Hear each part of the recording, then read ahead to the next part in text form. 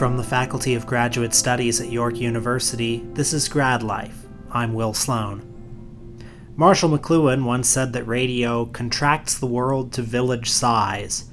I probably shouldn't quote him without adding that he had some ambivalence about this, but in a small village in rural Ethiopia, we find the pedagogical and community-building potential of radio in action. Helen Claire Andrus is a York Development Studies master's candidate who has conducted fieldwork in Ethiopia and became immersed in how radio has been used to connect farmers with important information. What is Asosa FM? Yeah, so Asosa FM is a regional radio station in Ethiopia and quite a few sub-Saharan African countries. Radio is one of the main ways of communicating, and Asosa FM is the regional radio station for much of central western Ethiopia. How did you find out about it? I found out about it through an NGO called Farm Radio International, which is based in Ottawa. When I was doing my fieldwork for my personal graduate thesis in Addis Ababa, I was connected to someone who works at Farm Radio, and they offered me the opportunity to go with them for one of their field visits. Asosa FM is one of their regional partners for some of the farm radio programs they do, and I would go with them, and in exchange for helping with their programs there and kind of interviewing people for them, they would help me with my own interviews for my own research. And what is the mission of this nonprofit? I mean, I guess there's a sense that community radio is community building, right? Yeah, absolutely. The mission of the organization is to really just kind of help people learn about new farming techniques. In a lot of places in the world, not just Western Ethiopia, but many places, farming has been practiced the same way for hundreds of years, and the land, and especially with climate change nowadays, the land is kind of wearing down, and it's not so simple to just keep these same practices. So a lot of what they do is educational programs on ways to improve crops, outputs, even things like nutrition and how to diversify your nutritional intake. So instead of just growing corn, they'll grow corn, potatoes, sorghum, different kinds of beets, that type of thing, so they can expand it for their family and their community. And it's done through community groups. So instead of listening with your personal radio at home, they get together once a week with all the local farmers all in one region, and then they can discuss after the program on how they might want to implement all the things that they've learned together. Interesting. Where's the program broadcasting from? So the program is broadcast from the Asosa station.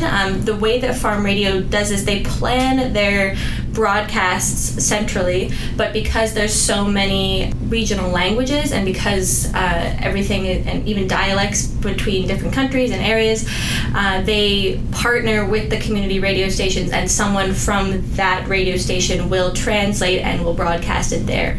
I guess I was curious if it was like a 24-hour radio station or something that comes every now and then. Yeah, no, they don't have a lot of capacity for something like that would be broadcasting 24 hours. In the case of the Asosa radio station, I think this is pretty much the standard way they do things, it's twice a week, like Thursday evenings and Friday mornings, so that depending on what the farmer's schedule is, they can find some time to listen to it between the two. So how much time have you spent in Ethiopia? I only just this summer, the 3 months that I was there for my own field work. What was it like? Ethiopia is a beautiful country. There is a lot of history there. I think that if anybody is interested in a lot like ancient history or in just seeing a lot of where humanity, they talk about how Ethiopia is like the seat of humanity because some of the oldest human skeletons have been found there in the eastern part of the country, and coffee was discovered there, so we have a lot to thank for them. And Ethiopia has got so much rich history, and so if you're interested in history, it's a great place to go. Where did you stay? Most of my time I was spent in Addis Ababa. I lived in just a Airbnb guest house, and I did my field work centrally around the NGOs that were working there. So you wrote an article about your experience, which I'll link to in the program notes. A lot of it is built around a particular family, and in particular a woman named America Asrasi. I'm sorry if I'm mispronouncing that. That's okay. What were your experiences like with her, and who is she? So she is a listener of the farm radio program. She lives in a community called Bambasi, which is outside of Asosa.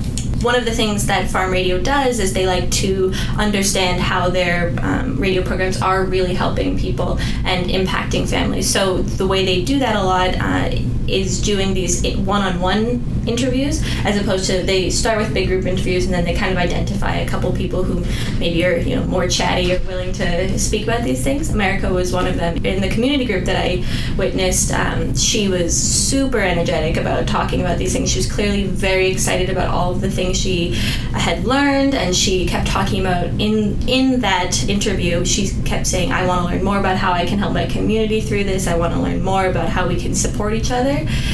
So when we did the one-on-one interview with her, she took us to her home, which was not too far from where we were. And so her house is 2 clay huts with straw thatched roofs, and surrounded by her plot of land. And her whole family was there, which was her mother-in-law and her 5 children. But her husband had left 5 years before, so I think that experience had made her really more energetic about being part of the community, and that was something that I really wanted to ask her and invite more conversation about, because she was clearly so enthusiastic about the role the community can play for these farmers, and I think that said a lot about her as a person and what she recognized as important from these radio programs. And I got the sense that she learned a lot from the radio programs, right? Absolutely, yeah. So one of the big things that she said she learned, just in terms of what has helped her output, was intercropping, which is a technique where you'll mix 2 crops in the same plot of land as opposed to just having one, and actually one will fertilize the other. So even if you're not using the one crop, the fact that it's growing next to corn will actually help fertilize the soil for corn, where it doesn't work for many plants, because a lot of the time they are fighting for the nutrients in the soil, but sometimes the nutrients that one plant creates actually goes to support the other.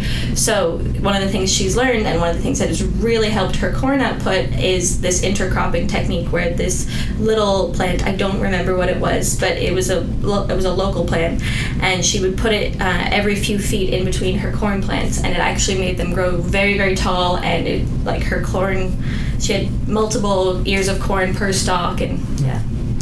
You mentioned climate change. What are some of the ways that farming in Ethiopia is different than it would have been 20 years ago? I think one of the main things is the soil is just really worn out, and it's not being given the ample or a correct amount of time and environment to reproduce. I mean, everyone's heard of the famine in the 80s, and famine is not uncommon or unheard of in Ethiopia, but in most cases it's given the opportunity to regenerate the land, and now with climate change it doesn't really have that ability, and because there's not enough rain, when I was there was the rainy season. It should have been raining pretty much all day every day for months, and there was a lot of rain, but it wasn't anywhere near the level that it should have been. And for areas where farming is the main source of income, that is incredibly damaging to your crops. I imagine some of these problems are the same, not just in Ethiopia, but probably all over the world, right? Absolutely. This is like one kind of snippet that shows an example of how climate change affects many rural farmers, but like you said, it's a problem everywhere. Yeah, community radio, particularly as like a pedagogical tool. Mm-hmm. Is there a trend towards this? Could it expand? Yeah. I have not seen too much of a trend in it. I study development studies here at York, and it's not something I've seen a lot of, but it is something that I think is really a great tool, because like I said, it already is a very popular mode of communication, and it's not like you have to implement a lot more infrastructure to make it work.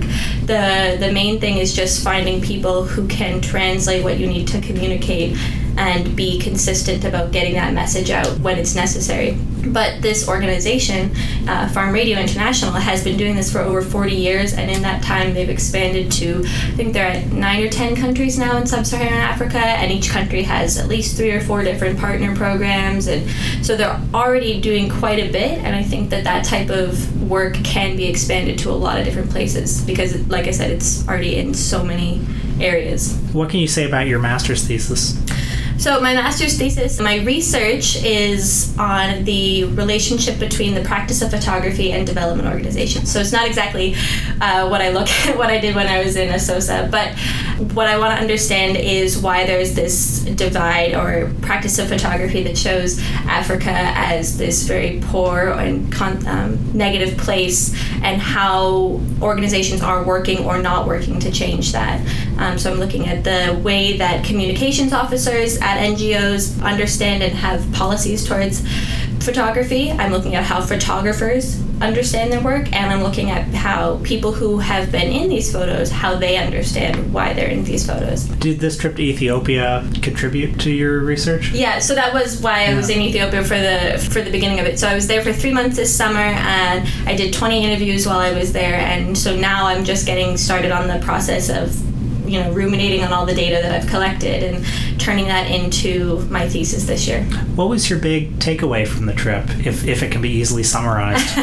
If it can be easily summarized, at least for my own thesis work, I would say that there's this massive gap between policy and practice in photography. Everyone understands what bad practices of photography are. It seems that people are clearly aware of these negative depictions of rural Africa and what that means, but it still happens. So they have all of these policies in place, but in the field there's some sort of disconnect, and that's why we still don't see a whole lot of storytelling happening. I'm not saying it has to be all positive, but it has to be more of a holistic picture, I think, is where photography is slowly moving towards. I mean, certainly when we see photos from Africa, it's often in the context of one of those TV ads trying to kind of guilt you or make you pity and donate. Exactly, and those are the things that I'm talking about that are they've been heavily criticized for many years now, but there is still a lot of that going on. And so what I'm trying to understand is, why is that still happening, and where is this disconnect? And I think it is that people understand all the problems of it, but this move towards storytelling is not happening very fast. Helen, thanks so much for coming. Yeah, thank you so much for having me.